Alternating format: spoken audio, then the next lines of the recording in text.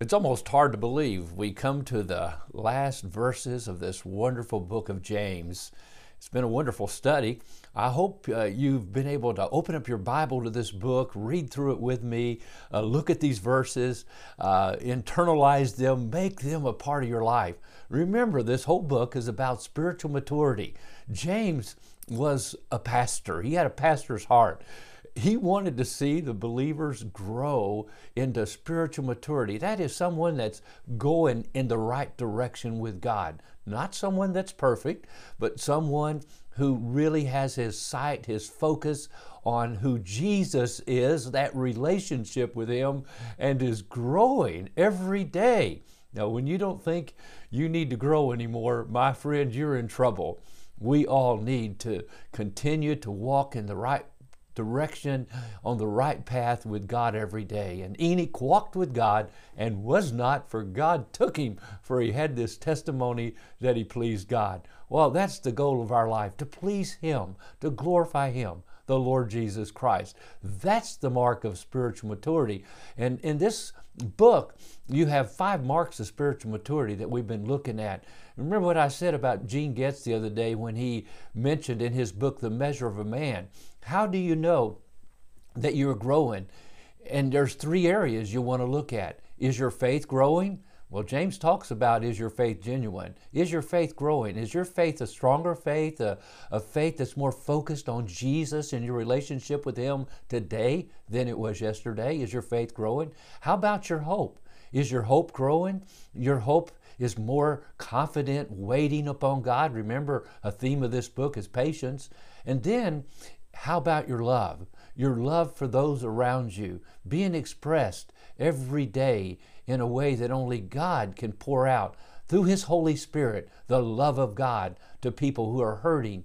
And you have empathy, you have sympathy, you have a heart of compassion like Jesus had when he saw the people, the multitudes, and he said they're like sheep without a shepherd, and he was moved with compassion. Well, we'll have that heart too, and actually that's how the book of James ends in the last 2 verses, but we'll get there probably tomorrow.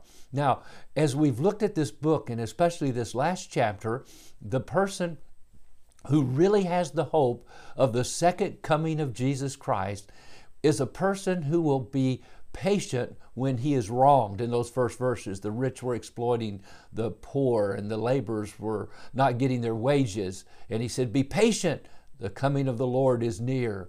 And when we have the hope of his coming, you and I can be patient when we are wronged. We also be pure in our speech in verse 12. We see that let your yeas be yea and your nay, nay, or let your yes be yeses and your noes, noes. I'm still in the old King James. And you'll be pure in your speech. You'll say what you mean what you say. You'll be honest in your speech. You'll be truthful, not only to yourself, but you'll be truthful in your speech to others.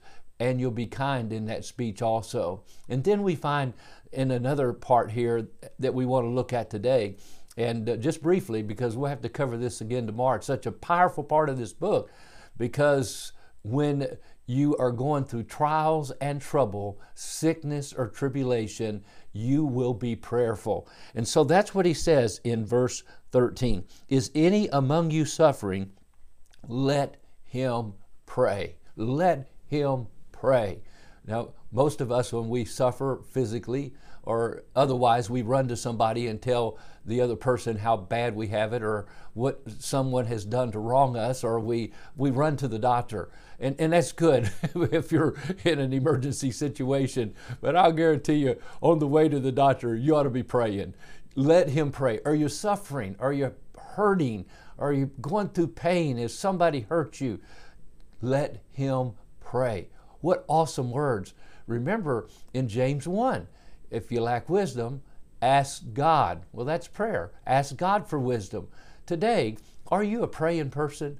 We're going to talk about that because James kind of really closes out this book with this most powerful thought that a mature person, a mature believer, is one who truly depends upon God every day. He prays. Are you suffering? Let him pray. Are you praying? You say, what is prayer? Prayer is simply calling upon God, calling upon him for His grace, His mercy, and His help. He's ready to help you today. Would you pray with me today? Oh God, help us. We pray in Jesus' name. Amen.